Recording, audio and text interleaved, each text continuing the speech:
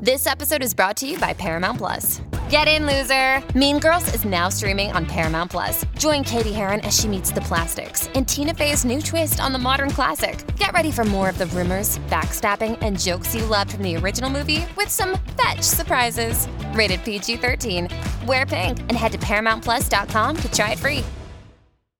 Welcome to Trashy Divorces. Hey, everybody. Welcome back. Trashy D this week. It's a big one. It's a big one. It was a fun, two good stories. Two complicated stories and a little heartbreaking stories. There were some tears. Yeah. When I Paint My Masterpiece, great song by Bob Dylan. Best cover I found is by The Band, which if you need a band to like, you can't do better than The Band. I mean, it's called The Band. We're going to talk about our stories in a second, but first, Patreon was hopping this week, Stacey. It's been a crazy big week. Lots of fun stuff happening there. So much fun stuff happening on Patreon. You guys may want to consider coming on over. Lots of new patrons. Joining us. Let's give a thanks to our new patrons. Sure. Jamie and Katrina. Nicole, Melanie. Maricia and Carrie. Kimberly and Rachel. And holy smokes, Casey upped patronage this week. Casey was a $2 supporter. Now Casey is a $10 supporter. We're totally sending you an extra prize when thank yous and gifts mail the first week of May. So be on the lookout. Everybody, y'all rock. Thank you for supporting us over there. I hope you're finding all of the trash candy that you hope to find. Yeah, we are trying so hard to make sure that it is worth your while. And I know Alicia in particular is having a ball with it right now. Dude, this week has been a lot of fun. Stay tuned for the commercial break. We're going to tell you all about it. Yep. So this week, I covered the trashy divorce of Dominic and Ellen Dunn.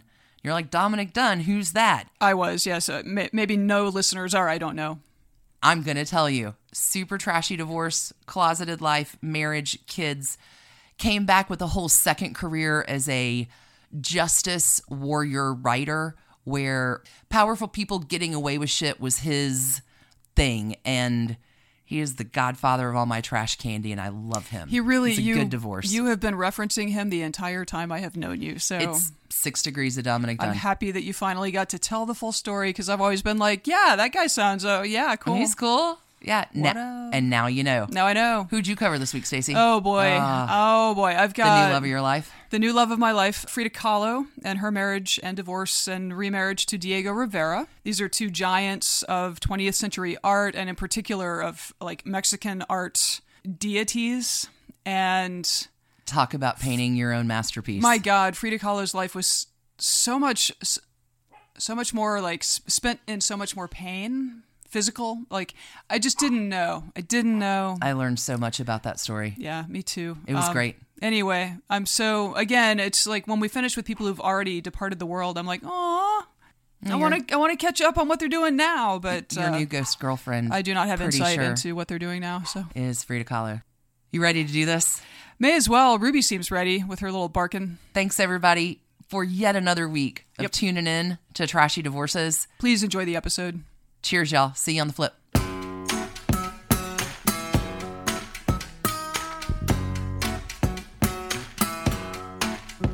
Good morning, Alicia. Hi. Good morning, good evening.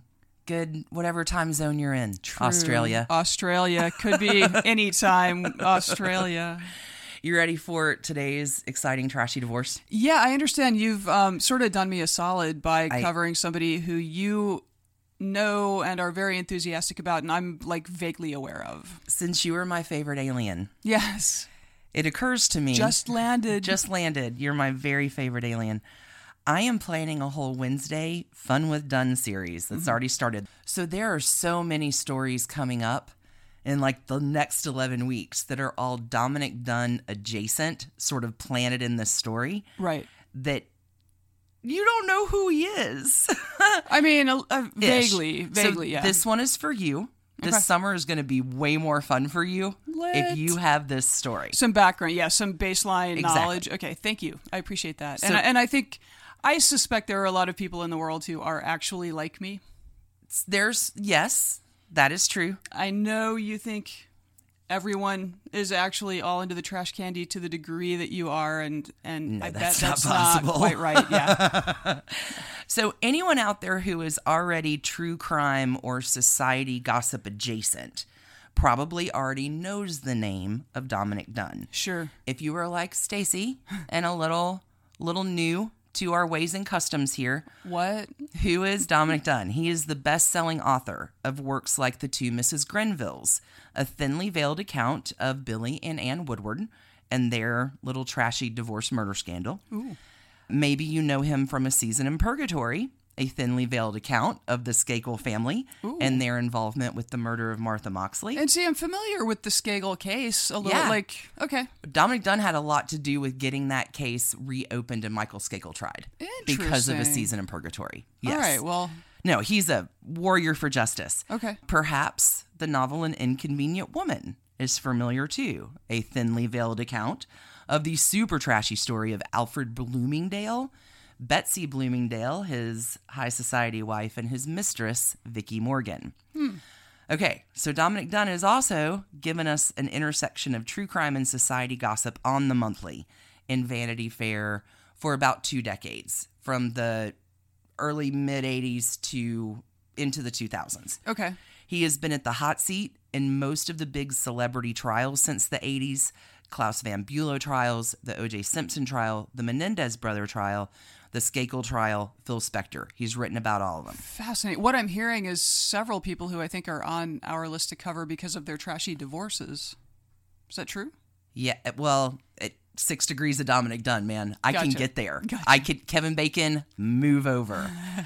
Okay, Dominick Dunne also produced and hosted a series called Power, Privilege, and Justice throughout the early 2000s, a program, like an hour-long program, focusing in on the details of some of these cases and other ones that he may have found interesting. And so, just based on the name, I feel like it might be timely for me to go do a rewatch as I'm developing a stronger and stronger interest in the very different ways that our justice system treats, I don't know. Our justice system is fucked. Rich white people versus poor anyone versus people of color versus women of color. I've got a story. So he's a big-time justice writer. Okay.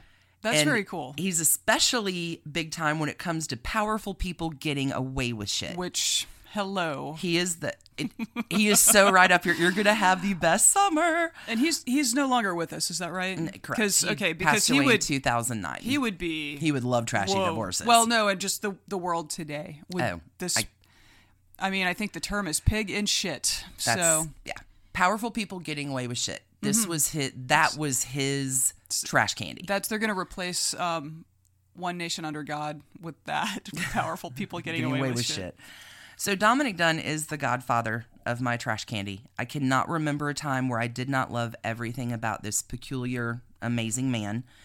In his books, he writes under the pseudonym. So when he talks about himself, he uses the name Augustus, Gus Bailey, who is not at all a thinly veiled gay man. I mean, of course he's gay. You mean thinly veiled? You mean he's obviously a gay man? He's obviously a gay man. Of course he's gay. But in his fictional writing, he also gives a name to his ex-wife named Peach, which is so sweet. Like, she seriously is a peach of a girl. Aww. And it makes you curious. Like, we know him from the early 80s onward. What happened of the life before Dominick Dunne breaks out of the scene to become a writer? I mean, he didn't do that until his mid-50s. So what happened from 50 before to get to the point where you're writing about powerful people getting away with shit? As a thinly veiled gay male character or not. Exactly. In fiction. Again, in the 80s, still not a cool thing to be. So, and the 1950s and the 1930s. That just sucks. Enough delay. It all starts with a wonderful love story and a trashy divorce. Okay. Are you ready for the tale of Ellen and Dominick Dunne? Yeah. Our couple, Ellen, born January 28th, 1932. She's an Aquarius, air sign. Dominick, born October 29th, 1925, Scorpio, which is weird why I love him so much, but I do. True. He's a water sign. So Aquarius and Scorpio are an interesting mix because they are both fixed signs. There are signs in the zodiac that are fixed and mutable. So fixed signs, Aquarius, Scorpio, Leo, Taurus. The deal with fixed signs is that they are associated with stabilization, determination, depth, persistence. But those opposite qualities, Sometimes fixed signs tend to be inflexible, rigid, stubborn, opinionated, and single-minded. Sure. So we're already going into... Right. Oh, I can see, like the light and dark sides of... So the light and dark side of this. The good and evil, yeah. Okay. Well, hold on. The thing about Aquarius and Scorpio in particular is that they are both, in a way, outcasts and rebels. So Scorpio represents all of the emotions we don't want to deal with. And Aquarius sort of brings in a way of thinking that most of us are not ready for. So think about that. Everything you don't want to deal with, let's think about things you're not ready for. Right. Is the two power players in this story. It's really kind of fitting. Yeah, okay. Okay. It is best to look at Scorpio and Aquarius as announcers of change because this is what they will bring into each other's lives. Just put that Post-it note in. Okay. Ellen comes from quite a distinguished family. She's born in 1932 on the Yerba Buena Ranch outside of Tucson. Her dad is a big-time Chicago industrialist, Thomas F. Griffin, who founded the Griffin Wheel Company, which supplies wheels for the nation's railroads. Makes a little cash, buys a 30,000-acre plot in Arizona, Nogales. Yerba Buena Vista Ranch, which was actually part of the 1700 Spanish land grant. Okay. Like, this tract of land has been around a long time. Okay. Ellen's mom is Beatrice Sandoval Griffin, and the Griffins have this land and they sell off pieces because it's a huge tract, but they keep about 1,000 acres in their family trust for themselves. Yeah, that's plenty of dirt. Plenty of dirt. Ellen attends Miss Porter's School in Farmington, Connecticut. Miss Porter's School is a big, fancy boarding/day. About 2/3 are boarders, 1/3 are day. It's known as Porter's MPS Farmington. It's KOABD. It is a big deal when it comes to boarding schools, girls, private girls' school.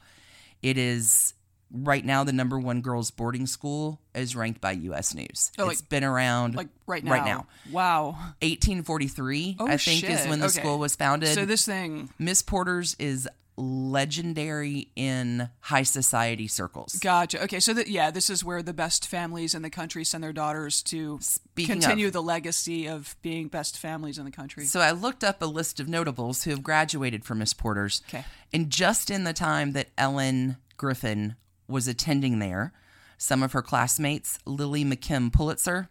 Lily McKim, at the time, really rich family who married a Pulitzer. Her divorce may come up in the future, as well as Jacqueline Bouvier. I know you're shaking your head. Jacques Bouvier. Jacqueline, Eugenie. It's important to pronounce people's names right. I agree with that, actually, but it Jacqueline is the way that she pronounced her name. I know. There's no way for an American to say it that doesn't sound affected, though. You know, like... Well, Elizabeth Taylor never liked to be called Liz. Like, let's go ahead and... Right, but she didn't want people to call her, like, Elizabeth. Elizabeth. Right. Okay. Miss Porter's alumni. I know this is a word that means so much. Like, I know you... I'm not even kidding. Correct usage of the alum terms. We're going to have a little trashy divorces grammarian lesson here. A little college Miss Porter's class. Alumni call themselves ancients. If you're screaming right now in your car, in your kitchen, or your bed, it's not alumni. Yes, it is. Just go ahead and do a quick breakdown. Alumnus and alumni are a single male or a group of male. Alumnus, alumni, graduates, attendees of a university. So they had to come up with new names when women were allowed to go to college. That's exactly right. Okay. Yes, they did.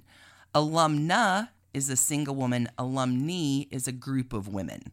Just alumni. Pat your knee. Alumni is a group of women. God, I see this mispronounced all the time and it drives me. There's like a hot controversy about this. Anyway. Okay. Alumni. She's an alumni of Miss Porter's. There will be quizzes when we one day have live shows, so get ready, listeners. There's your trashy divorces bingo for the week.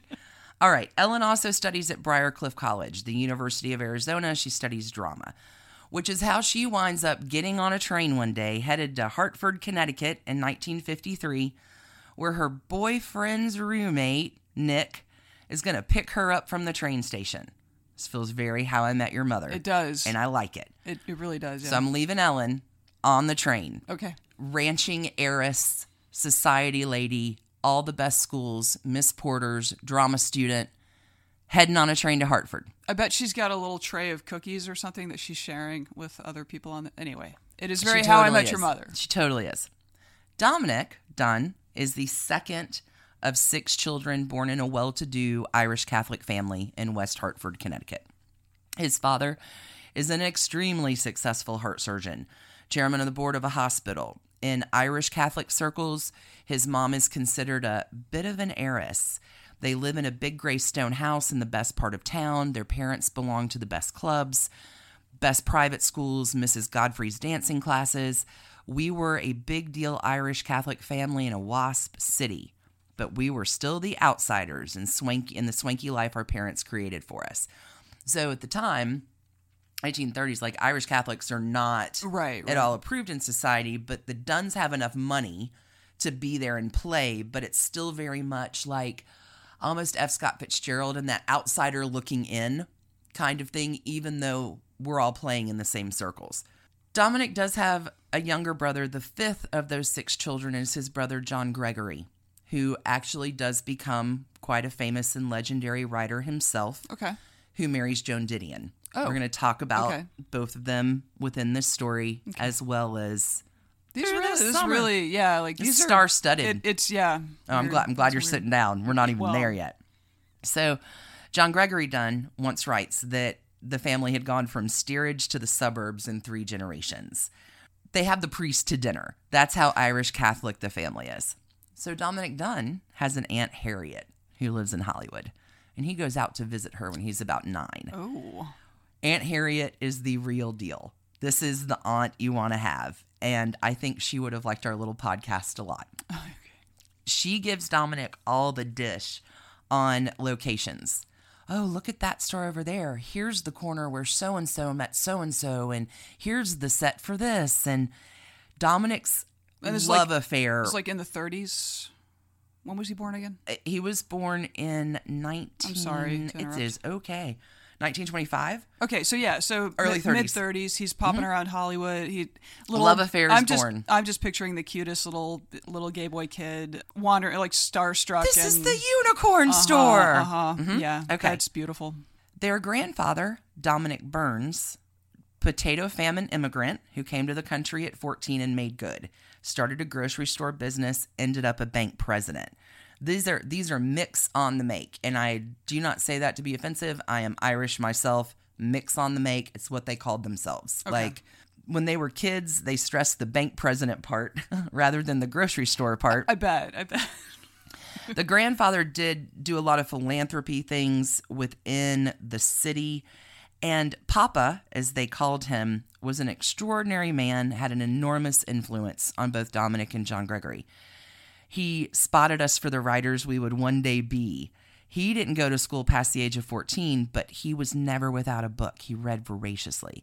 So on Friday nights, they'd go stay over at Grandpa's, and he'd read the classics or poetry and each give them 50 cents for listening, which was a lot of money, like a huge amount of money to a kid. Well, he's a bank president. He can... Yeah, right? He's got it. So again, that whole, hey, pay kids to read, it may pay off in the end. Both Dominic and John study with an elocution teacher named Alice J. Buckley because they were both stutterers. You wonder about kids who stutter and stammer at an age. We've seen this a few times. His dad, famous heart surgeon, all accounts a real hero in the world, beats Nicky all the time. Beats him. Can't stand having an effeminate kid. Yeah. It is... The story of domineering fathers, like, torturing their unknowingly perhaps gay sons is like old as the hills. Dominic's like, there's something about me that his dad just hated. We can read through those. Like, we know exactly what it is that your dad hated. And we are so sorry that happened. Dad mimicked him. Dominic Nicky is his name in the house. To make fun of, never feels like he belongs, right? Even in his own family. So now they have a family structure that's on the outside looking in, and you're in that family structure where you should be able to find some community. Is the story of gay life in the world. That's exactly it, right? So Dominic's opinion of himself was just nothing because he believed all the stuff his dad said. He calls him a sissy. And Dominic Dunn talks about, like, in his 80s, like, that's a word that hurts and lingers. It can linger it may not seem like a big deal to y'all now, like our words have gotten much more aggressive, but that was so fitting. It's a word that lingers for a lifetime. So here Dominic is. Particularly coming from a parent. I mean, all this messaging, you're not good enough, you'll never be good enough, Sure. You're a sissy, I beat you every day. In 1943, Dominic gets sent off. He's drafted out of his senior year at Canterbury School and sent overseas for basic training. Ends up in combat. Receives a Bronze Star Medal for saving a soldier's life in the Battle of Metz, I think, in 1944. Now, his older brother, he's the second son. His older brother, a lot like Jack Kennedy and his older brother who died during combat, older brother is the bomb. He's the prep school guy. He's the smart one. He is everything that Dominic is not. gotcha. But now Dominic is won a Bronze Star. Now he's a war hero. He's a war hero. It's the only time Dad actually quits his criticism. See, like the only good thing he ever did. And like to think of how, I don't know, parents traumatize kids, especially gay kids. Yeah. It sticks with him. He returns from war, goes to Williams College. After college, he goes into television in 1950, beginning of first career. Let's benchmark it, 1950. Okay. His first gig is as a floor manager or a stage manager. And this is in New York? This is in New York City Okay, so, for Robert Montgomery and the Howdy Doody Show. but back when TV was It's live. There's It's live TV. Okay. So he's working at Studio 8H at 30 Rock. He is making friends with actors and actresses who are up and coming. Sure. They're not known yet.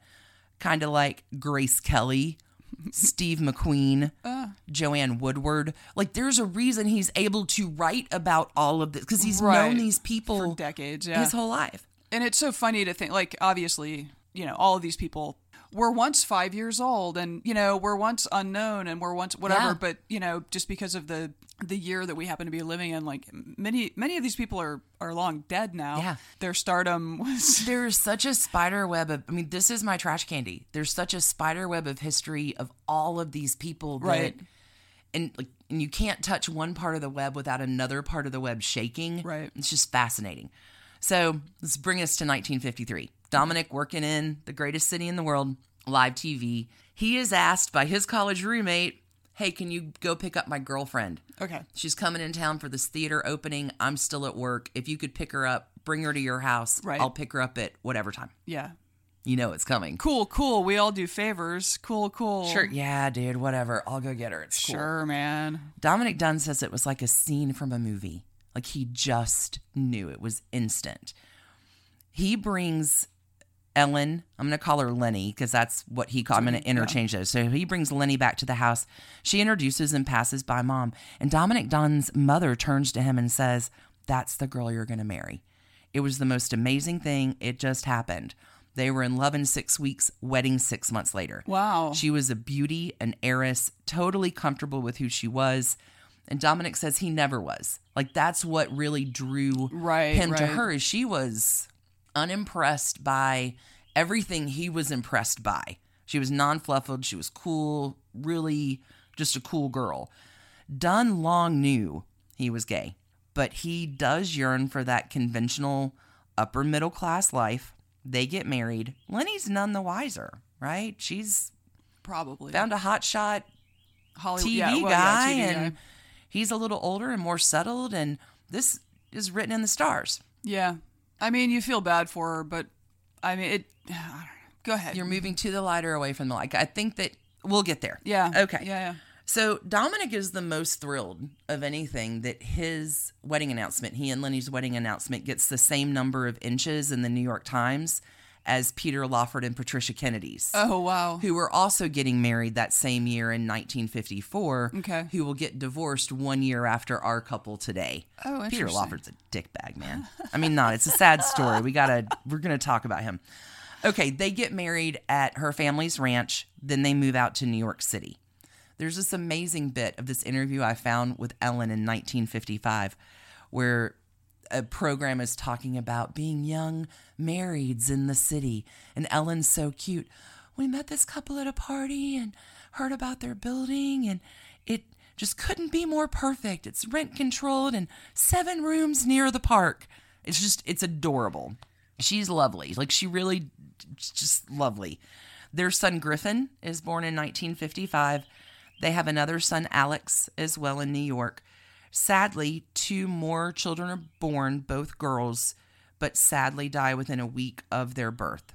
So some trauma. Yeah. You know, by 1957, Dominic is brought out to Hollywood by his friend Humphrey Bogart. Oh.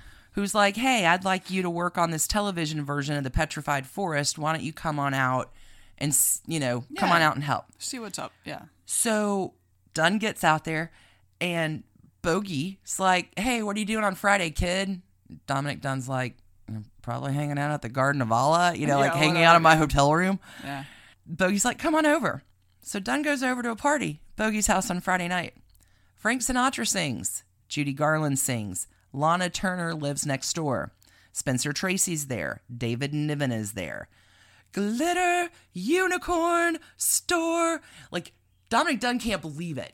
It's just he gets home from the party. He calls Lenny like, babe, we're going to Hollywood. Got some news. You're never going to believe it. We have to move out here. They do move in 1957. This is magical. Yeah. I can't even stand it. Yeah. Star liquor. Yeah. Like, it Yeah. to an extreme. But they moved to Hollywood with Griffin and Alex. Mm-hmm. Dunn works on Playhouse 90. He eventually in his career, so from 57 in Hollywood to when he bottoms out about 2 decades later, he's going to be executives. He's going to be an executive vice president of 4-Star Television, an executive vice president of 20th Century Fox. Whoa. He is going to produce with his brother and Joan Didion, John and Joan, a number of really kind of edgy movies in the early 70s, The Panic in Needle Park, The Boys in the Band, some of the first films in the current time period that focused on drugs, that focused on gay issues. Like, Right. he has an entire career that happens before he begins to write. Before he's a warrior for justice. Before he's a warrior for justice. Okay. So they get to Hollywood. They are an instant success. They know everybody. They go everywhere. They give parties. They go to parties. They live in a house on Walden Drive, and it's very much like the second coming of Gerald and Sarah Murphy. Oh, right, and from the F. Scott Fitzgerald that's it. episode. Okay. And their little circle click cult they're building and just living well. And if you are... It's the place to be. It is the epicenter of this whole mix of society. Who's there? There's a great book that he puts out in 99 called The Way We Lived Then that's pictures and memoirs of all of the scrapbooks because he collects scrapbooks. If you reply to one of his parties, he takes your invitation and irons it out and saves it. He's a little obsessive. Really? Even the kids know something is wrong with his star-studded fascination. Yeah. So who is there? So what you're saying is, like, even as a TV and studio executive, he was still kind of like fanboying about the stars that he was working with, like the and that he was 9-year-old kid socializing he with. is. But now they're. But I mean, his dad beat him. He was never good enough. He was right, like he is accepted in this world, seeking and the validation. these people are their friends. Yeah. They know them. Yeah. It is okay. Who's there? Cary Grant, Bette Davis, Joan Crawford, Jane Fonda, who's like all of 19. She's adorbs. Natalie Wood, Judy Garland, Vincent Minnelli, Christopher Isherwood. If they were famous and hot, they were at the Dunns. Paul Newman, Roddy McDowell, San Mineo. Okay, so Lenny is a really good friend of Natalie Wood's to the point where when the murders at Saleo Drive happened in 1969, Dominic and Lenny were divorced by then. Joan Didion recalls how she found out about that. She was Sunday morning in Lenny's pool, and Lenny got a phone call from Natalie Wood. Like, these people are, it's a tight community and a tight circle. Yeah. The kids have dinner with the nanny every night. Parents dressed up, pop in. Hey guys, have fun. We're out. It's dinner and dancing. Kids recall looking out at the banister like it was nothing on a Tuesday night to have a full live orchestra and black tie and dinner and dancing downstairs. I mean, of course. Didn't we all grow up that way? Dominic Dunn is starstruck. And he talks about he knows it's not going to last. He is so taken with the whole scene. He knows it's going to fall apart. But meanwhile, he's spending a lot of nights on the town, socializing with the Lawfords. Develops quite an unrequited crush on Peter Lawford. Patronizes an escort service run by a popular bartender, Scotty Bowers. Oh. Yeah. his kids, again, get this disconnect. Griffin, first son, who grows up to become a successful actor, says his dad art directs the family all the time. It's more about perception than what's really happening. So every year for Christmas cards in the summer, they all get in their itchy clothes, and everybody has just looks of solemnity on their face. No one laughs, no one smiles. They're patterned after like the royal family Christmas cards. That's okay. Weird, but sure. They were deadly serious Christmas cards taken in the middle of summer. They weren't your happy Christmas cards, no smiling. They were, look how beautiful this family is. The one year that they take just the most charming picture I've seen of all three Dunn kids. They're all there, itchy clothes. And I guess Griffin's telling the story. Dominic Dunn walks around to click the button on the thing and he ends up tripping.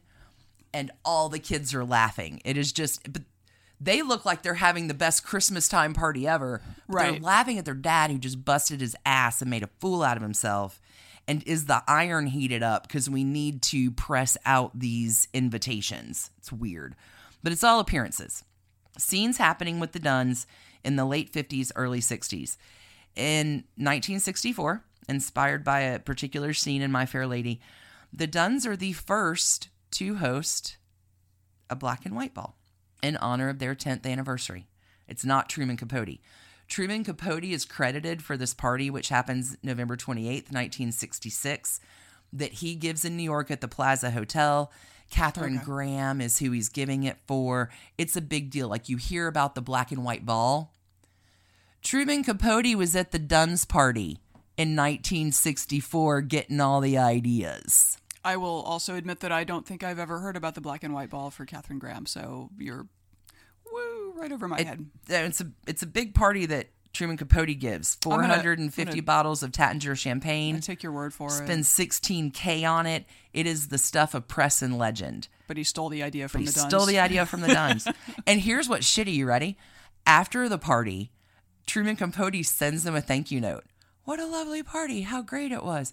Dominic Dunn glows about Truman Capote. There's a fun story of how they knew each other in their 20s, but we'll talk about that later. The Dunns are not invited to Truman Capote's black and white ball 2.5 years later. Writes the nicest thank you note, doesn't invite him to the party. Well, but Truman is a marvelous dancer, which Dominic Dunn says, and was always a delight to have at parties. So I think this black and white ball it's a legendary party, 275 people. Tuesday Weld, Billy Wilder, Dennis Hopper, and his first wife, Brooke Hayward. Everybody is there. Like the who's who of Hollywood. Absolutely. I'm pretty sure the black and white ball is not the chicken leg. Okay. But it turns into be that. Okay. So, they have the idea to have a party. Then the party turns into, well, we'll take the furniture out of the house. Well, let's paint murals on the wall. Oh my God. Let's cover the swimming pool with a dance floor. Oh my God. It get turned into, the kids are at a hotel, the furniture is cleared out of the house. It turns into like Steve Martin, Father of the Bride. Yeah. Where like the party just keeps getting like, woo, uncontrollable. Black and white ball happens, huge success. I mean, this marriage is spiraling down fast. Griffin says of his dad, he was a really superficial guy. Lenny, by contrast... That's what you want your kids to think about you, by the way. Yeah, well, I mean, Dominic Dunn spent the last 4 decades of his life really rebuilding the relationship with his kids. Well, that's good. Because he was a really superficial guy when they were young. He was a really superficial guy and probably a pretty crap father. Just a star fucker. And, yeah. Lenny, by contrast, grows up among wealthy and powerful. All this stuff doesn't impress her. Yeah. She doesn't need to be impressed. She's impressive enough on her own. Well, yeah. She went to Miss Porter's. She's secure in her place in life. She didn't need to be famous. In a way that he can't be because his dad beat him up every day for being gay, for being a sissy. That's it. She didn't want to be famous or fame adjacent, but Dominic lacked the substance she craved. Griffin said he needed those parties. They were more important than his family. Griffin talks about Dominic at this time being really flawed and as a human being in development, which, again, lots of repair, lots of decades of work, lots of sober decades of probably asking for forgiveness and making amends and all that. I mean, Dominic Dunn religiously worked the program. Once he got into the program.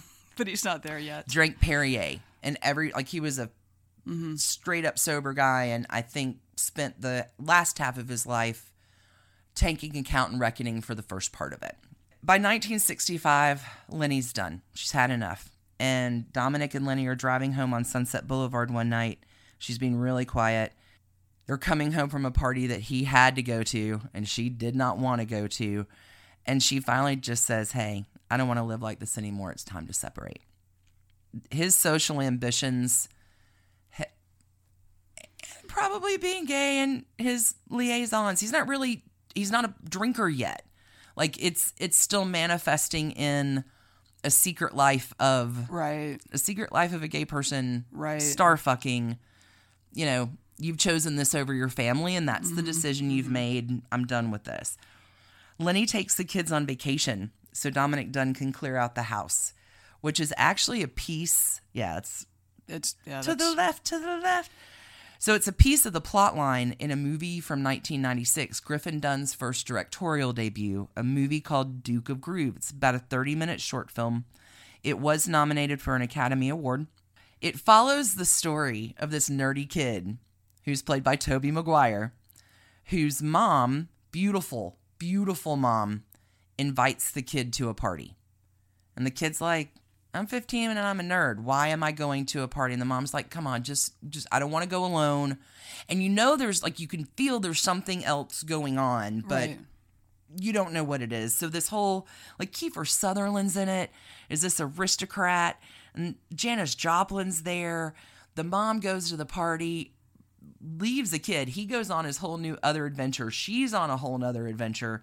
But eventually you come back to the point where they leave the party and they go to the beach. Mom is fucked up. And she's like, listen, your dad moved out tonight. That's why I needed you out of the house. Your dad moved out.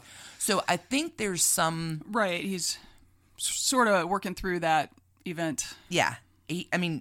Fantastic little film. It's set a little bit later. It's set 1970. So it's not as early as the fallout happened for Griffin's own family. But I think there's a thinly veiled account. There's a thread of truth there. So I don't know how much of it based on real life events, but Lenny did get the hell out. She went to the Diddy and Dunns, Joan and John, while he was getting his shit out. What's really kind and sweet and wonderful, and you can tell the amends he's made, Dominic Dunne writes in his 1996 book, Another City Not My Own, about the O.J. Simpson trial, but it's just littered. It's trash candy. But talks about going to Griffin Dunne's set of Duke of Groove while he's filming. And Kate Capshaw makes a beautiful peach. And isn't she lovely? And I know I didn't talk to you. You were busy, but you looked great, son. Aww. You looked like a real professional. And even Steven Spielberg was watching you. Aww. And he talked about how great you were doing. And I know there's parts of this that reference me and Mom.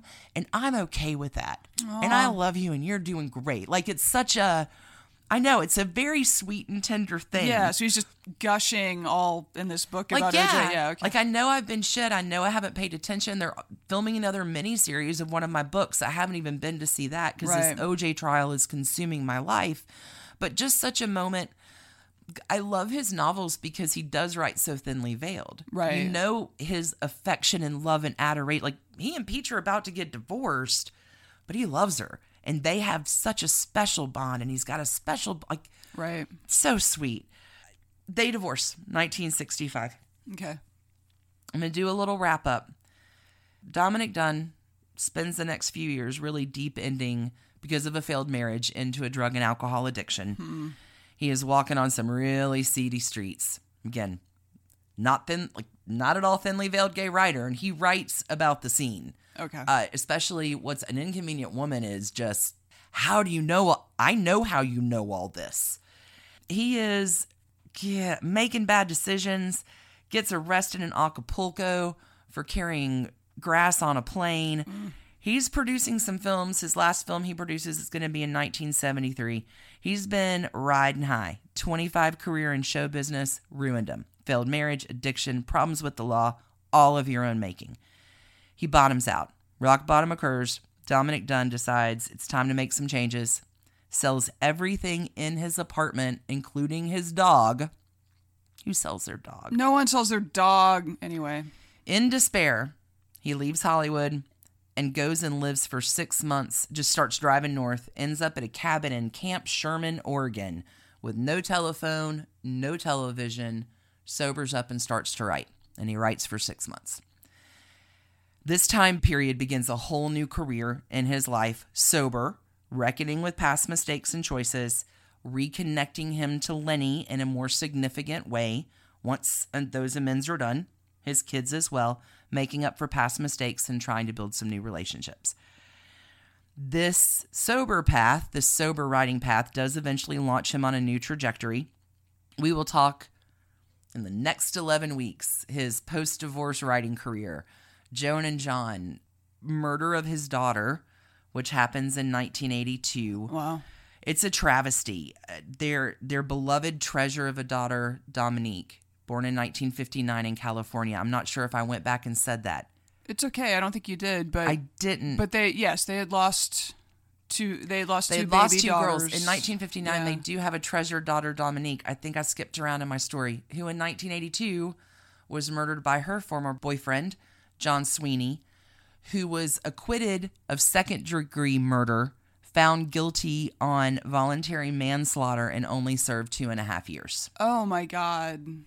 Dominic says the trial was a disaster, hated the defense attorney, hated the judge. Killer got out of prison in 2.5 years. The experience, now I'm going to cry, changed me as a person and changed the course of my life. Mm-hmm. Out of that disaster, I began at the age of 50 to write in earnest, Right. developing a passion for it I never had before. Oh, I bet. This turns him into A warrior justice for justice, yeah. Lenny, after living in Beverly Hills for a while after that, does become ill with multiple sclerosis in the early 1980s. When she and Dominic are attending the murder trial of John Sweeney's trial, she's in a wheelchair. Like, her health has not been great. By 1990, she builds a house back on 40 acres of her very favorite land of that 1,000. But I don't want to neglect mentioning something amazing about what Lenny does. After Dominique's death, Lenny founds an organization called the Justice for Homicide Victims Rights Organization. Her work is honored by President George Bush at the White House in 1989. She really devotes the rest of her life to the cause of victims have rights too. Mm-hmm. So I think that Dominic and Lenny both sort of found a new calling, a new purpose, Right. with the murder of their daughter, which does make you cry. Yeah. Lenny passes away in 1997, losing her long battle with MS. Dominic lives until 2009, continuing to write and warrior justice. He passes away at 84 years old. Nice long life. Nice long life. What a life. Multiple iterations of a life. And I don't know, like, he painted his own masterpiece. It just took a while to get there. And you're either going to the light or running away from it. Sure. And what a journey. And what a journey of not just him as an individual, but the Aquarius Scorpio, the relationship between two people and what they show you and how it can grow and develop. Well, and the degree to which the world changed from 1925 to 2009. Yikes. Ain't that the truth? Yeah. That's my tragedy divorce today. There you go. Dominic Dunn and Eleanor Griffin Dunn. Do you feel prepped for what's coming this summer? I definitely A little bit more? I feel like I just got a graduate level understanding of who Dominic Dunn is. Awesome. Without having to actually do any work myself. So thank you. So wait until I go into the next room where you see the wall I've built with yarn and index cards. We're going to have so much fun this summer. All right. You ready to take a break? Let's take a break. I can't wait to come back and hear your story. Let's do this. I need more coffee, and we will be back with Frida Kahlo and Diego Rivera. I'm so excited. Let's Painting do this. some masterpieces. Painting some masterpieces. The first taste of rare bourbon you finally got your hands on.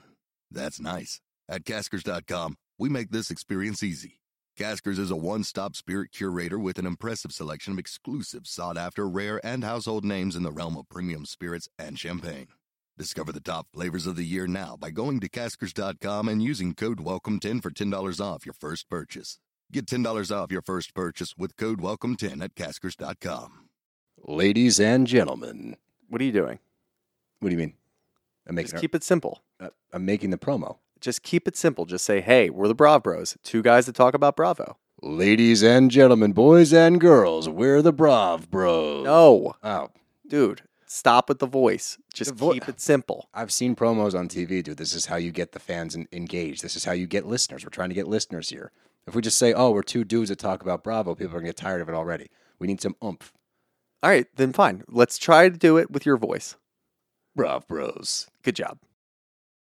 And we're back. And we're back. Stacy. Alicia. When I paint my masterpiece, you really do have double artist. I don't even know what a double artist is in astrology. You got it this week. You know what? I have a gift for you. So I am I'm doing the story of Mexican painters Frida Kahlo and Diego Rivera. So good. 20th century masters. Icon. Yeah. And Frida Kahlo is a 21st century icon for sure. Hail Frida. Their birthdays, I wrote them down for you. Oh my gosh, yes. Because I know it is so very important to you. My secret plot to train you is working out so well. It really is. Diego Rivera was born on December 8th, 1886, and is a Sagittarius. Okay. Frida Kahlo was born July 6, 1907. She is a Cancer. Cancer. Ooh, Cancer-Sag mix. Water and fire, which is pretty steamy in our nostrology chart. It is. Okay, that's fascinating. There's a certain logic to it Cancer-Sag being pretty steamy. Go ahead, talk to me. All right, so we'll start with Diego just because he's older. So Diego Rivera was born into some money, came from a well-to-do family. He was a twin whose brother Carlos died when they were about 2. No. So the following year, young Diego starts drawing on the walls of the family's house, and rather than punish him, his parents are like, they put chalkboards and canvas, and they lined some walls with stuff he can draw on, and let him go. What a positive, healthy parent promotion activity. Absolutely. Not Dominic Dunn's parents. No. So he begins studying art in Mexico City at the age of 10 in the mid-1890s. Wow. That's early. And the governor of the state of Veracruz sponsored his continued studies in Europe starting in 1907. So he heads to Madrid and is working with Eduardo Chichero. Okay. Does that sound right? Okay. Then went to Montparnasse in Paris. Am I saying that right? Montparnasse? Yes. Yes. He played in Cubism. He was friends with Modigliani. There's a portrait of him by Modigliani. Max Jacob was a friend. He married... Jacob. Jacob? Sorry. Jacob. I figured... What year was this? So he... In Paris? 1910-ish. Oh, so he is there for the end of La Belle Époque.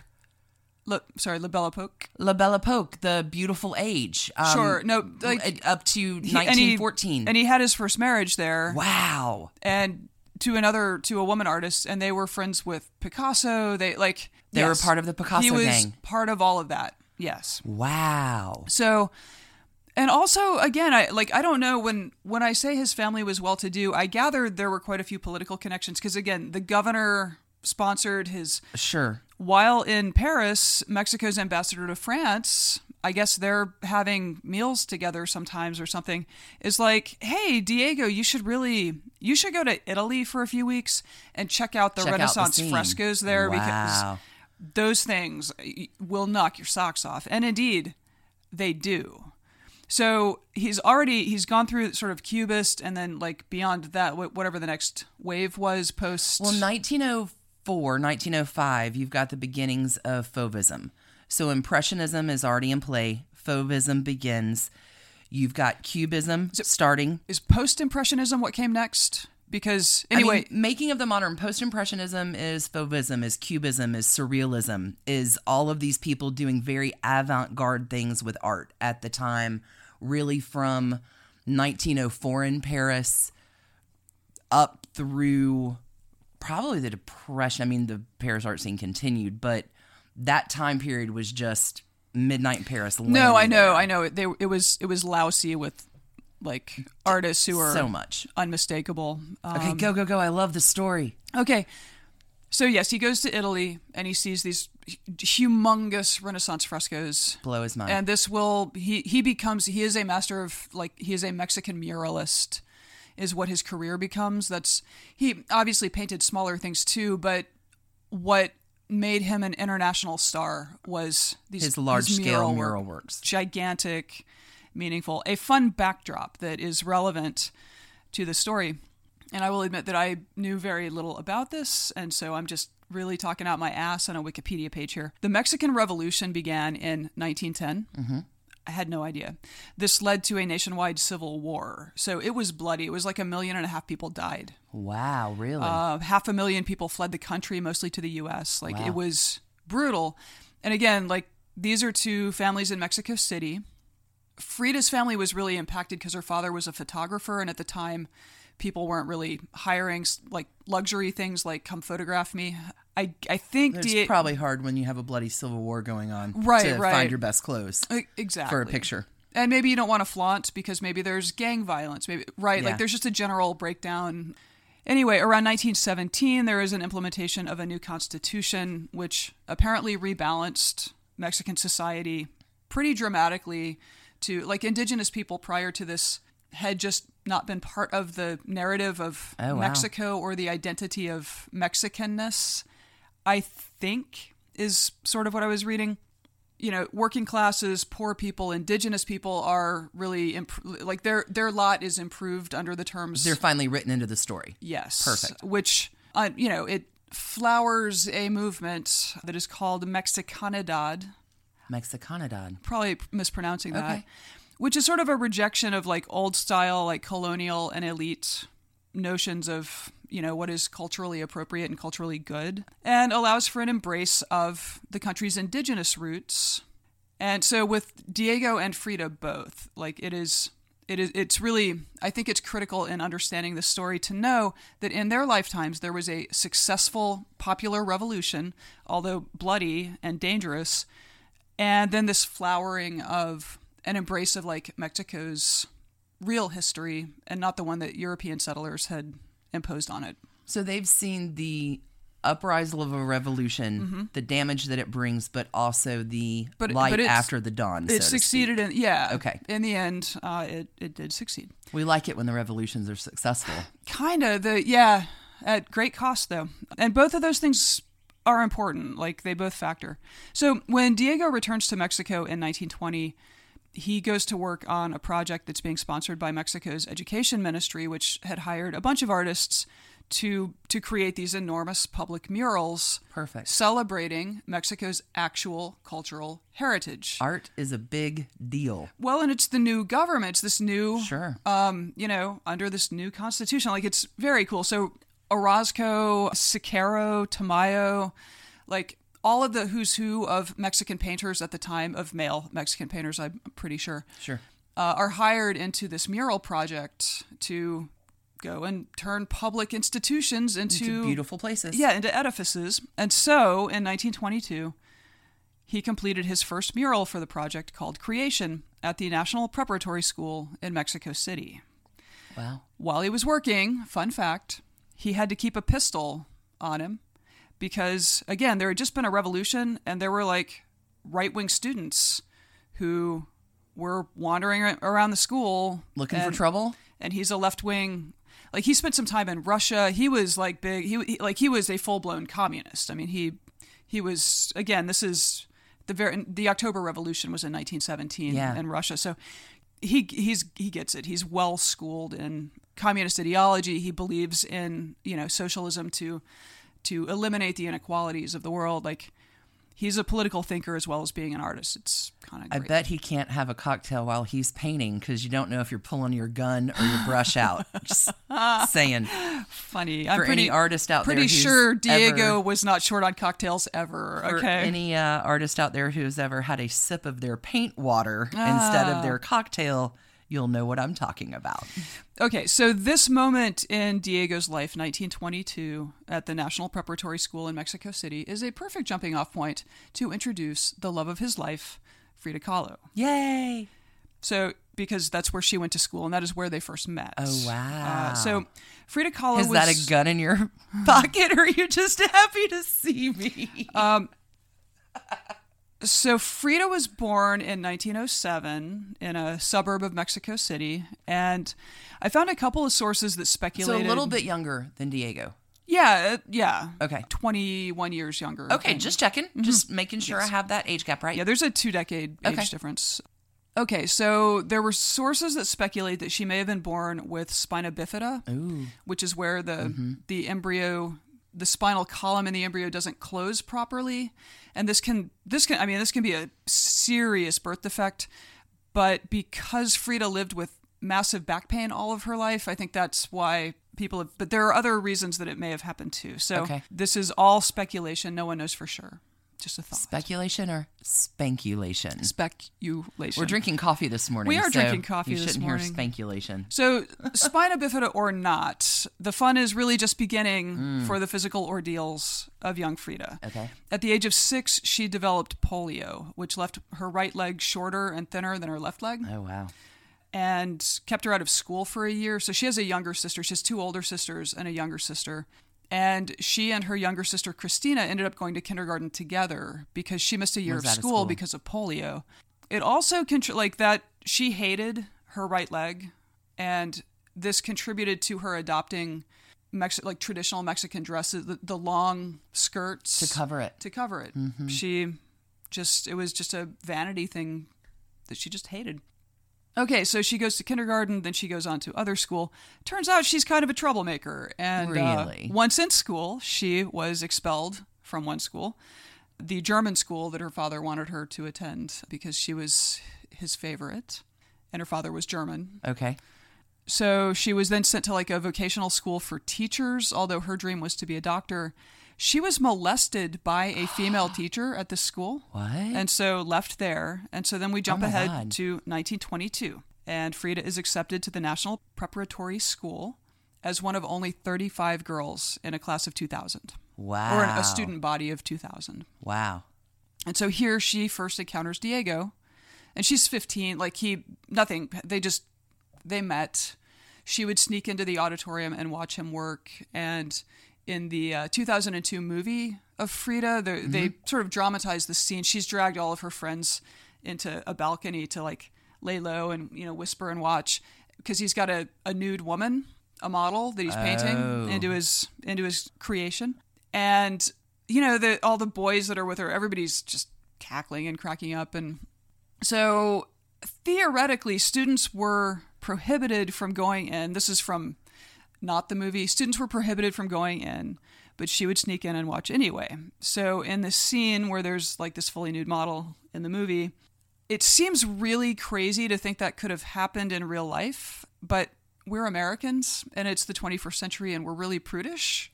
So now I'm I bet in 1922 in Mexico, you totally could be in a high school with your nude model painting away with just the students have been told not to go in and bother you. Sure. That seems legit. Yeah. Could have happened. Okay, so I found this lovely quote. The quote, then director of the National Preparatory School where Kahlo went, who had identified her as the leader of a band of juvenile delinquents, Nice. had even considered quitting his job out of frustration with Kahlo's mischief. She was a badass. She was love it.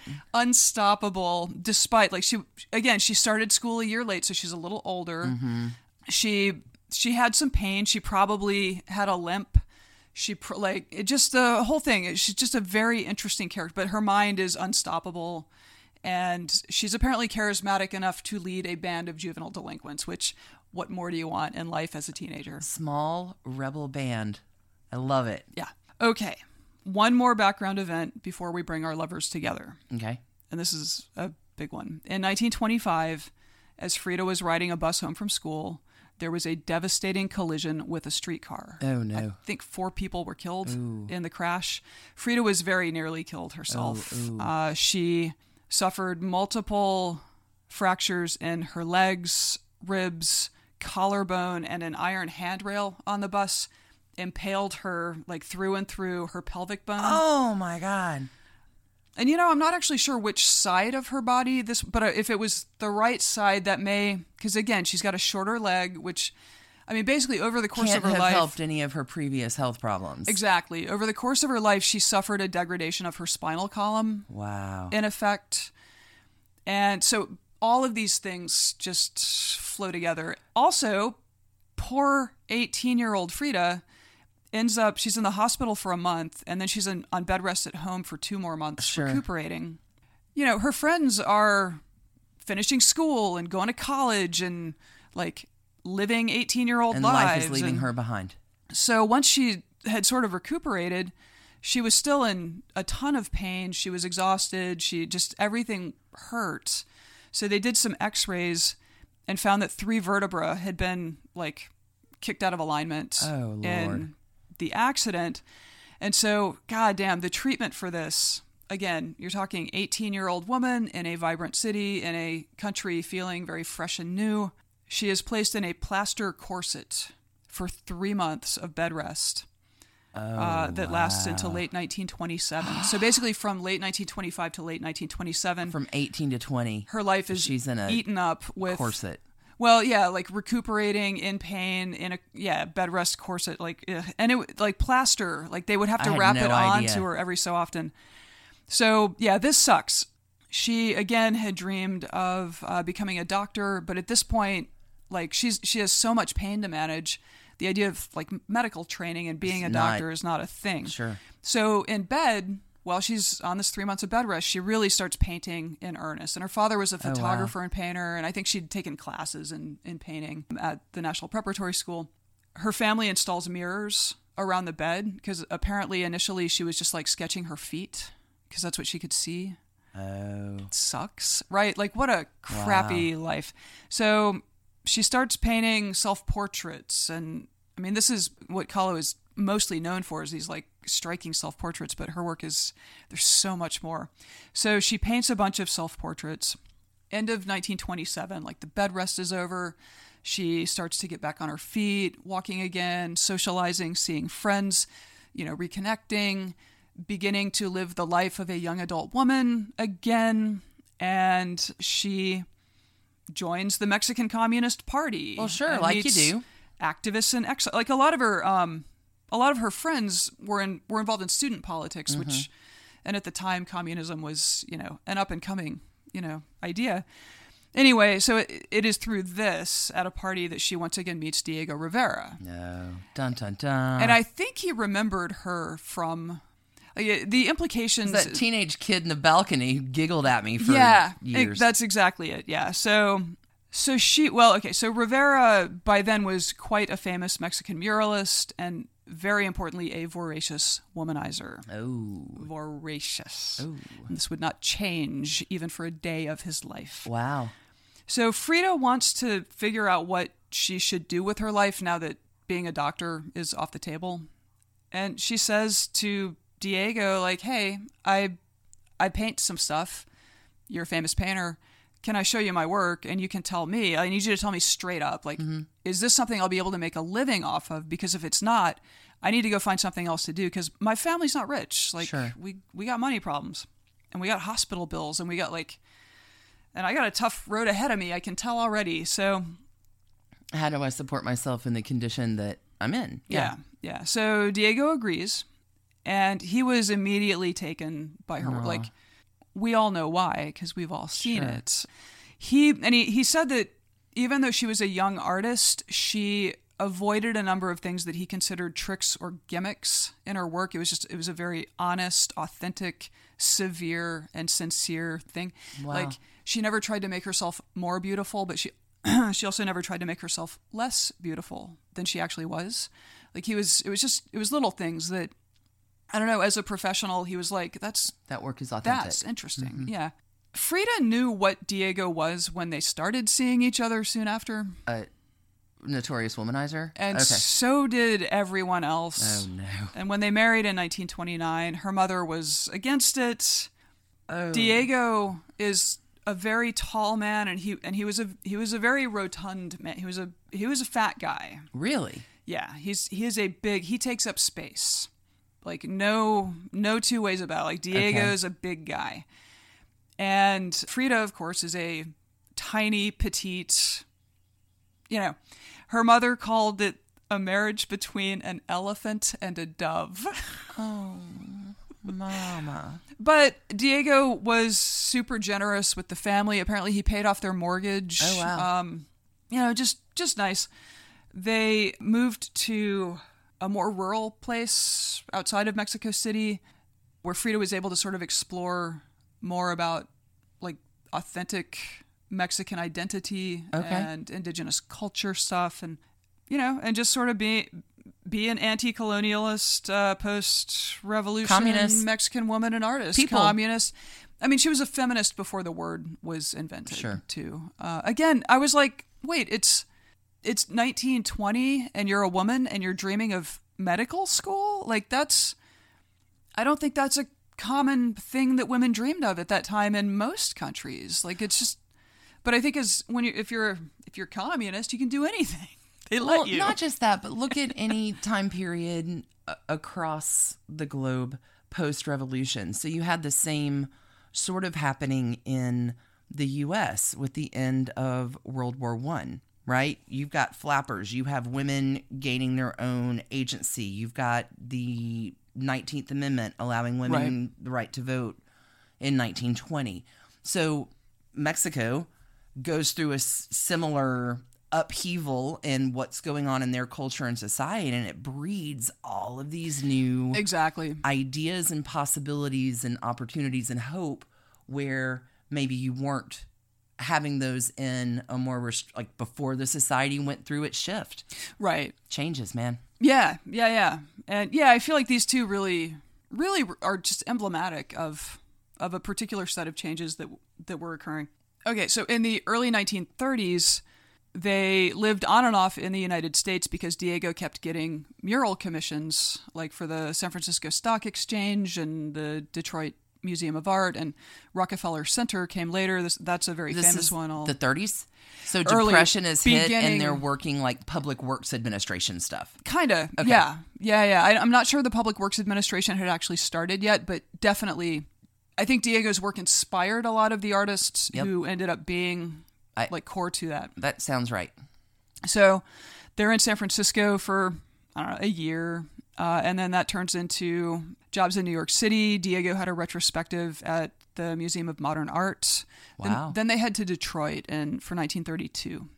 And Frida was not happy. She was not really she liked San Francisco and New York. Detroit she did not like. But she was really uncomfortable in the United States because they are moving among like the 1%ers of the day. Like, Henry Ford is throwing parties for them, like that kind of thing. So they're with the high crust upper society set, and America is suffering through a goddamn depression. And people are starving to death. Yeah. So and she and Diego are communists, and these are like the preeminent capitalists of the era. Talk about not fitting in. Not fitting in.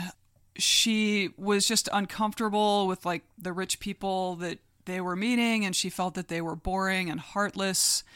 She wrote to a friend, "It's terrifying to see the rich having parties day and night while thousands and thousands of people are dying of hunger." Wow.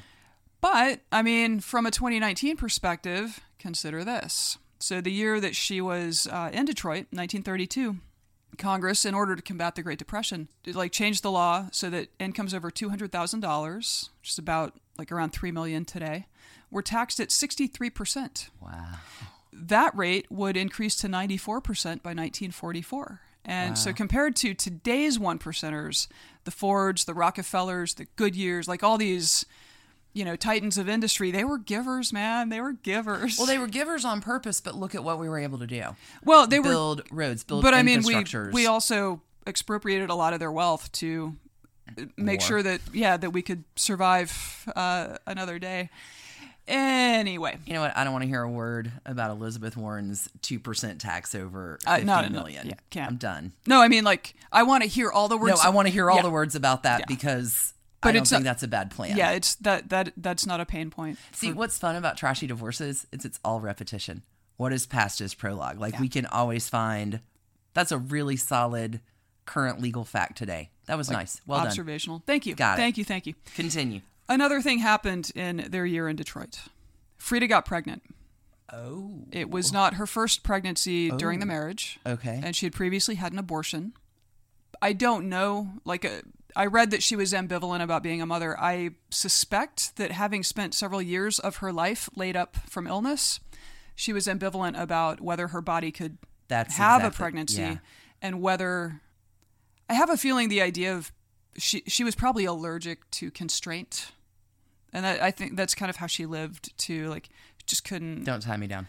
Yeah, she'd been in plaster corsets enough. Right. Anyway, she had previously had an abortion. Again, lives with chronic pain, has a history of infirmity. So she becomes pregnant in Detroit, sought an abortion, was given drugs to make this happen, and they didn't work. So the abortion failed, and the doctors were like, you just got to be pregnant. And she was like, okay, I'll just be pregnant then. Except a few weeks later, she miscarried and suffered a terrible hemorrhage with the miscarriage. She ends up hospitalized for 2 weeks. Oh my God. Which are apparently just horrific for her, and ends up painting a painting called Henry Ford Hospital. And I think this is the first example of, there's a way that Kahlo indicates agony in her paintings where she will have like a nude figure that is basically herself, but a nude figure on a bed where like the torso, the upper body, the arms are splayed in one direction and the legs, knees are splayed in the other. So it's aesthetically like incongruent. It's okay. And then in this painting, there are 6 objects. There's like an orchid. There's a fetus. It was a boy that she miscarried, and this was apparently deeply traumatic to her. This painting is. We will either put it on the website or link to it from the website. I'm not sure what the copyright stuff is on that. So we'll figure it out. We'll figure it out, and we will make sure that Henry Ford Hospital and many other uplifting and disturbing Frida Kahlo paintings are there for you to see. Yeah. And then a few months later, her mother died. So it was just a very 1932-33 was bad a year. Very bad time for her. Also in 33, Diego is hired by the Rockefellers to put a mural onto 30 Rock, basically. No way. Inside 30 Rock. Really? In the lobby.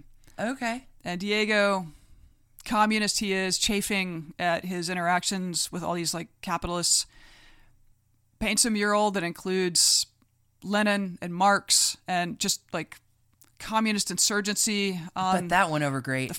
They tore it the fuck down. Seriously? They told him to change it, and he refused to change it. And they sent jackhammers in to remove that wall and build a new one. Oh my God. Yeah, it's... Mm-hmm. Wow. Yeah, the Rockefellers don't play. Anyway, so I think he did ultimately do that mural elsewhere. We'll, again, link to that. Okay. Wow. But it was like, it was called like Man at the Crossroads. And so you can imagine that this Mexican communist, like wandering American inequality, had a lot to express about Man at the Crossroads. Frida did a painting that was called My Dress Hangs Here. That was, and I think this was in Detroit.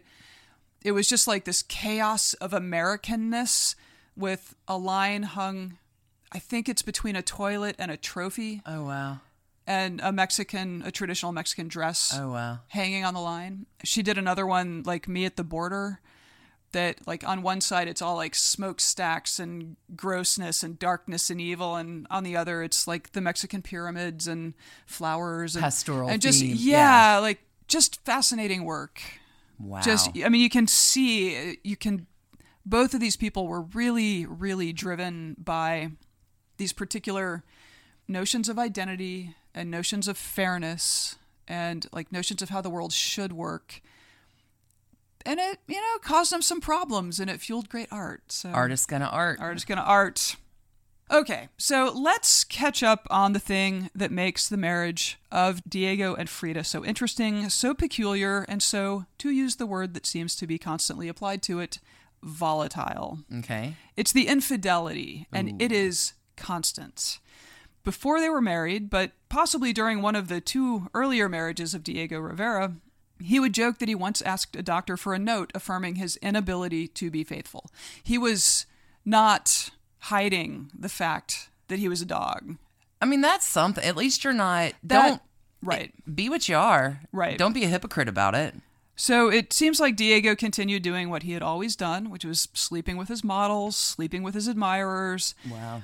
And that though, Frida knew that it was likely to be this way, it really, in practice, really tore at her. And it's weird. There are sources who say that they had an open marriage. That does not seem to be the case, because it wasn't like they were, I don't know. Do you think she went in thinking, oh, I can change him? Probably. Do you think there's part of that there? Maybe. One assumes she was, 22 when they married? I can change him. He just hasn't met me yet. Yeah. I that had to be there, Famous right? last words. Like, yeah, all you other bitches just weren't enough, whatever. Like, hey, I'm when sure some people of that tell was you there. what they are, believe them. So, yeah, the idea that they had an open marriage, at least by today's understanding, because, I mean, we know people with open relationships, and they, discuss the people that they, one of them may want to be involved with, that kind of thing. That wasn't going on here. Maybe open marriage meant something different in the 30s. I don't know. He was just a blatant... He was. Infidelator. And yeah, he was adultery all the time. But as a result, she felt not particularly constrained to be faithful to him. I mean, you can play by your game. Again, I'm not sure going in whether she felt like that would be the case or not. Like that's what's kind of mysterious. I'm sure if I read, a 20 more biography, hours about this. I'm sure if I spent 20 more hours on this, I would know this. But anyway, so Frida also had numerous affairs, starting pretty early.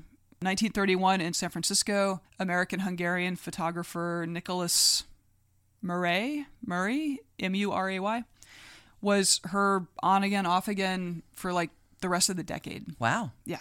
So Diego didn't seem to care much when nobody's talking about we're going to get divorced. It's go fuck who you want. We're still married and going to travel around together and do our thing. I think discretion is called. Okay. Yeah, we're going to travel around. I don't want to see it. Diego did not like it when she saw men. Diego didn't care when Frida Kahlo took up with women.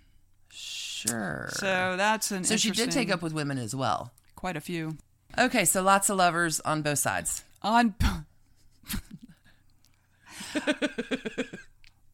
Okay, so the affair with Nicholas Murray was not the only affair. It was not the most significant affair, even though it may have been the longest running.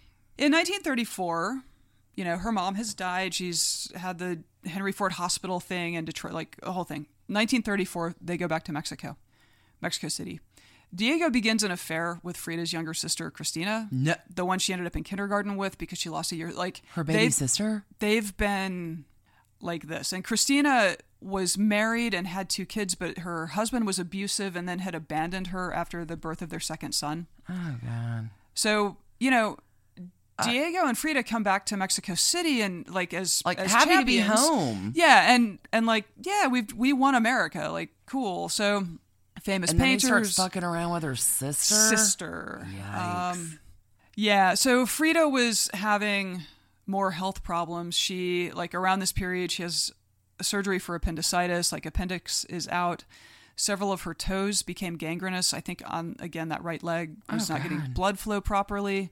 So those got amputated. She had another abortion.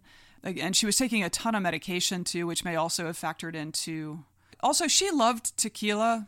Let's not downplay that. By the end of her life, Frida Kahlo was she was stuck in a hospital by one of her doctors once to dry out because she was a significant... But so was Diego, I think. Significant alcoholic. They lived well. She died young. There was excess. Yeah. I'd rather die while I'm living than live while I'm dead. There you go. So, she's trapped in this body that is a fresh nightmare daily. Wow. She's painting it out, but still she's trapped in it. And she discovers the affair with her sister in 1935 and is heartbroken. I saw... Natch. There was one source that was and it really hurt her feelings. Oh, really? You think? Okay, she moves out. She's fuck this. You guys both suck. Her sister was also heartbroken, didn't Like, that obviously wasn't what her sister intended.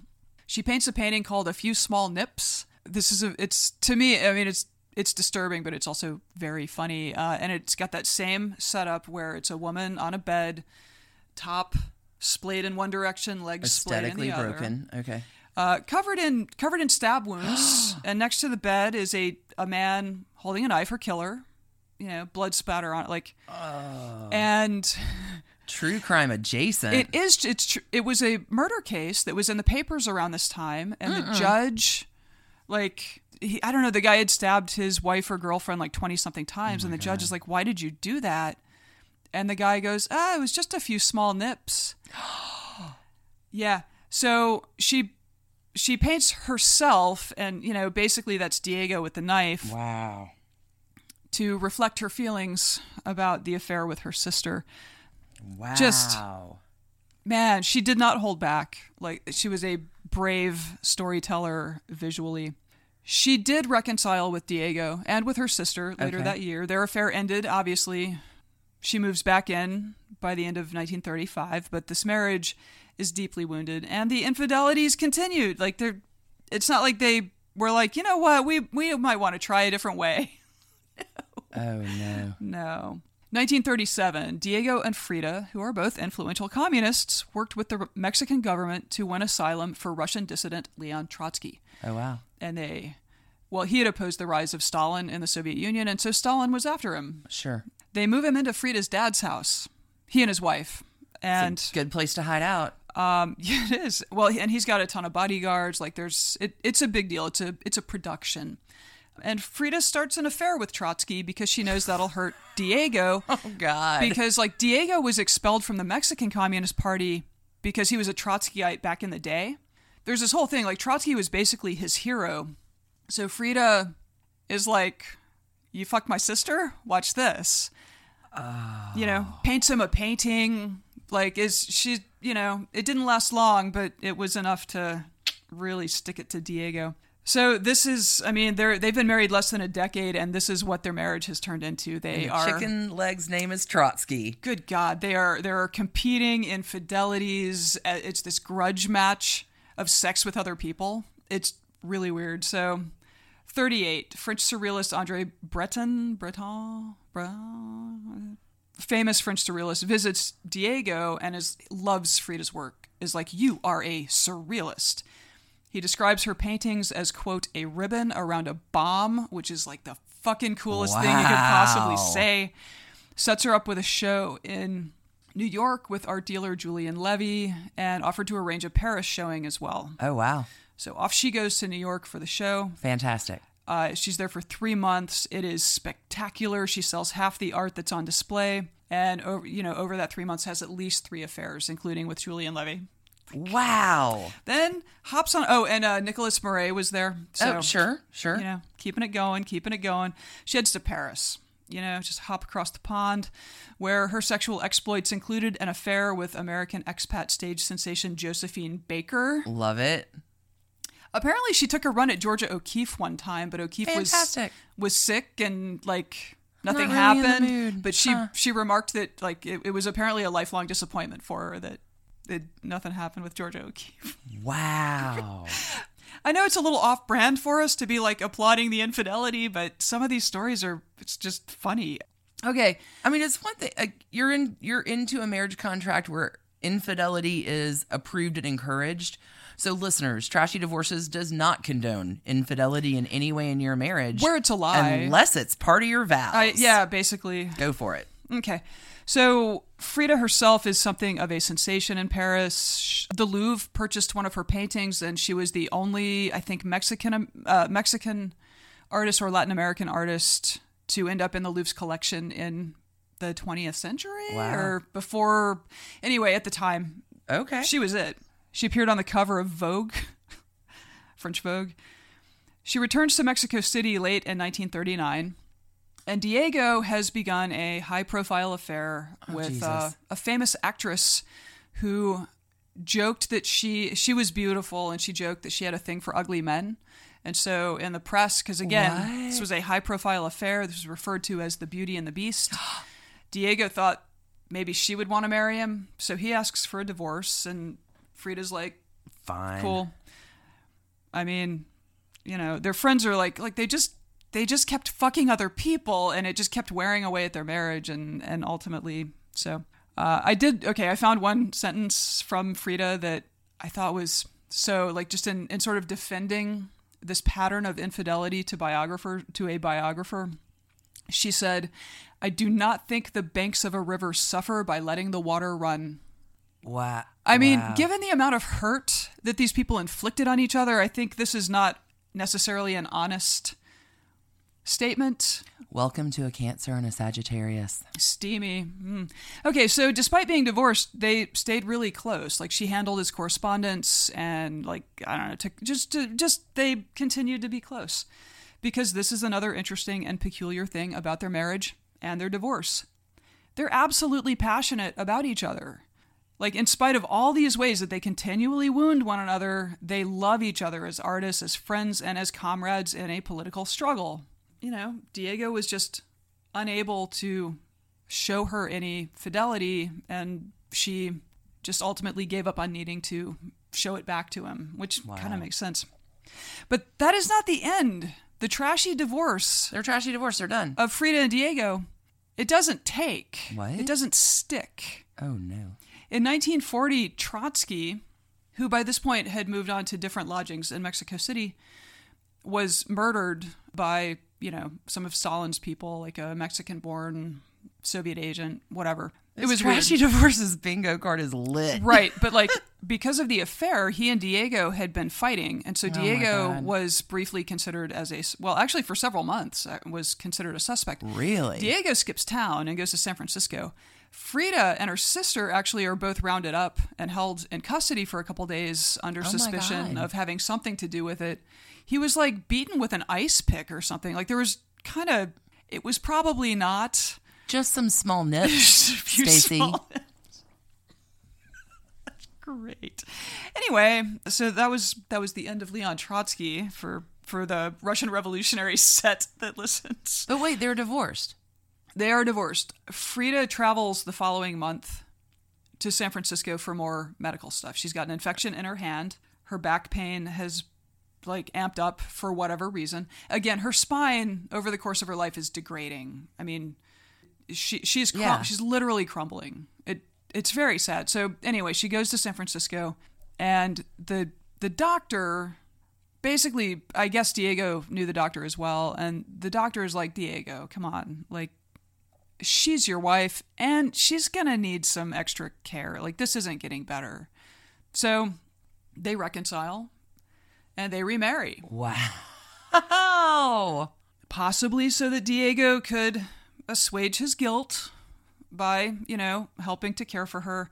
I mean, she lives for another 15 years or so, but the rest of her life was marked by escalating physical pain. She went through 28 separate supportive corsets to try to ease this back pain and her spinal problems from 1940 to 1954. These went from plaster to leather to steel. Oh, God. There's an outstanding painting of hers called Broken Column that shows her nude, wrapped in, I don't know how to describe it. It's not a steel plate. It is like steel bars that wrap around her in a cage. Yeah, and then like between her breasts, like the center line of her torso is removed and shows it's a broken column of her spine. Just seriously, I mean, I hate that this was what she dealt with, but the art.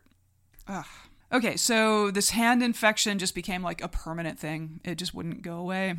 In the mid-40s, she lost the ability to stand or sit for long periods. Oh, no. I bet this was a super fun trip. In light of that, she traveled to New York for a pretty risky bone graft and insertion of a steel rod to try to straighten out her spine and make it easier for her to sit, stand, move. Surgery failed. Oh, no. And, at this point, she had been drinking heavily for years and years and years. So she's not doing her body any favors. No, she does not follow doctor's orders. Apparently, she reopened the wound at one point in a fit of anger. It's hard to know whether the surgery would have been more successful in a different patient, but in Frida Kahlo, it was not a success. So over the course of her short life, she died on the 13th of July, 1954, at the age of 47.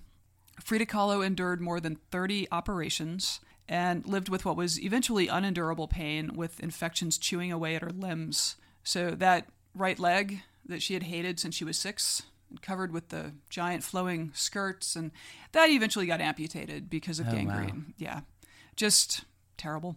Diego called the day of her death the most tragic day of my life. He died 3 years later, but he did marry one more time because he's Diego. Well, sure. And I thought this was so sweet. He had expressed a hope that his ashes, when he did die, would be commingled with Frida's. No.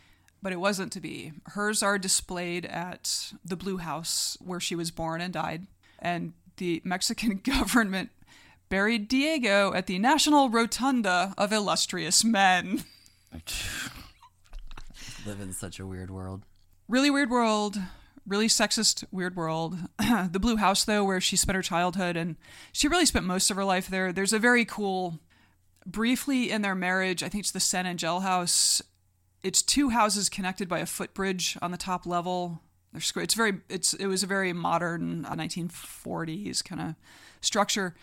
Apparently, Frida always kept her door on that side locked, though, so Diego actually couldn't come across and say hi. Sweet. So, Perfect. Yeah. So, I mean, these are 2 giants of the art world, although Frida's work didn't gain the enduring respect that it deserved until it was rediscovered a generation later. And she became iconic for just a variety of identity groups. So feminists, Chicanos, queer folk, like all manner of weirdo, people with chronic conditions. Like, long live Frida. Long live Frida. And as a figure in popular culture, she's really had the last laugh. She became the first Latin American artist whose work auctioned for more than $1 million when Sotheby's sold Diego and I for $1.43 million in 1990. Wow. I think one of her pieces went for $8 million more recently. Mexico has declared her work like part of Mexican cultural heritage, and it is against the law to export original art by Frida Kahlo that is in Mexico. You can't take it out of the country. So anything that's not currently in Mexico is free to be sold on the market, but otherwise it must stay in Mexico. Wow. Yeah. It's very clear that Diego and Frida had a lifelong love for one another, even if their marriage was highly atypical and sometimes broke down entirely. Want to do trash cans? I need to take a breath for a second. That was an amazing story. Yeah. I didn't know. I didn't either. I knew of some of it. I knew she had chronic pain. I knew her paintings are pretty straightforward in communicating that. The emotional pain what a fantastic trashy divorce. Like as somebody in the audience, again, you don't want to cheerlead pain, but boy, does great art come from it. Well, and that's what you go through and what you endure defines you. You look at Diego and the Rockefellers, nope, we got to take that down. We want to pay you as an artist to use your amazing soul as an artist to do something unique as an artist, but no, we don't approve of that. But not that, yeah. Powerful people getting away with shit. Yeah. For sure. Okay, great story. Beautifully done. Thank you. Thanks. That was a lot of fun. I feel like maybe on some level you're a little in love with Frida Kahlo. A little bit. That was a different narrative than you've ever told. I was by the time I was kind of crushing on her. I'm not going to lie there. Do you think our new yard cat is going to be named Frida Kahlo? Frida Catlo? Frida Kahlo. Frida Catlo. Listeners, let us know. Let us know what you think. Done. Is that Frida Kahlo out back? All right, trash cans. Yeah. Dominic Dunn and Lenny. I mean, sweet story. 15-year marriage, 3 kids. What a family. Pull it to good story at the end. Justice for Warrior, but a homosexual going in 3. It balances out, maybe. I mean, it sounds like he was so superficial and just like a shitty husband and father for a good stretch of time there. The length of the marriage. Yeah, I can say 3, and the escort services. Yeah. Okay, 3. Yeah. I think 3 works. Yeah, 3. Yeah. I mean, he's the godfather. I don't know about 3.5. Candy. It seems like he. I'm gonna go middle. I'm gonna go 3. Okay. Yeah. I think that's good. Okay. Well, what have you got? So, again, by the end of this, I was just like, I'm in love with Frida Frida Kahlo. Kahlo, maybe my dream woman. But as trash cans go, I think this one definitely deserves 5. There's just, but it's like 5 with less scorn than we usually heap upon a 5 it's totally trash can. approved infidelity. Like, go for it. It's not. That's what I'm saying though. It But it's not. wasn't. It was. They were constantly hurting each other with their affairs. So it wasn't. That's what's so strange. I think they thought they were being very modern and maybe very European about their relationship, and they weren't. He's been to France. He knows how it works. Well, he's been to France. He's been married in France, and then he had a kid out of wedlock in France while he was married in France. Okay, I'll go 5. 5, yeah. 5. But, again, with less scorn. It seems like Diego was just uniformly and pretty openly adulterous. And what lists I could cobble together of Frida's lovers during the marriage was long and very well balanced between men and women. Good like for her. she ate the world and it killed her. But I don't know, like there is something heroic in her story. Frida Kahlo's badass. She's badass. She's badass. It's a pretty good up. Trashy Divorces. Thanks, everybody, for tuning in. Yeah, thanks for listening. That was a lot of fun. We hope you enjoyed. I feel like I want some tequila now. I feel like I just want to immerse myself in Frida Kahlo art. I've lost you, haven't I? Uh-huh. I've lost you. Yeah. All right. Well, maybe you can go visit your new yard cat outside. Frida Kahlo. Thanks, everybody, for tuning in. We appreciate you. See you next week. See you next week. Keep it trashy. Stay single. It trashy. Marry Diego Rivera and have 1,000 affairs. Don't do that. Or stay single. Stay single and keep it trashy. Bye, Until y'all. next week. And thanks to you for listening. Trashy Divorces is a Hemlock Creatives production, created and produced right here in Atlanta, Georgia by us, Stacy and Alicia, with a little research and writing help from the brilliant Melissa O. Our art is by Sydney V. Smith. That's Sydney V. Smith at carbonmade.com. And our music is used with permission of Ratsy. Check her out at Ratsy's store on Instagram, and definitely drop into Ratsy's store anytime you're in Oberlin, Ohio. You can contact us at trashydivorces@gmail.com or find us on the World Wide Web at trashydivorces.com. If you need more trash candy in your life, our Patreon community includes some of the very best humans around and thousands of hours of bonus content at every level of support. Join the fun at patreon.com/trashydivorces. Interested in some Trashy Divorces swag? Check out our merch shop and Trash Panda Enthusiasm Society at bit.ly/trashygear. Want to advertise with us? Reach out to sales@advertisecast.com for more information. And last but not least, come play with us on social media. I keep most of our Trashy Divorces Instagram hopping. Stacy and I share it up over on Facebook, including our Trashy Divorces podcast discussion group. Come join us over there, and thanks again, everybody, for listening. Keep it trashy, y'all.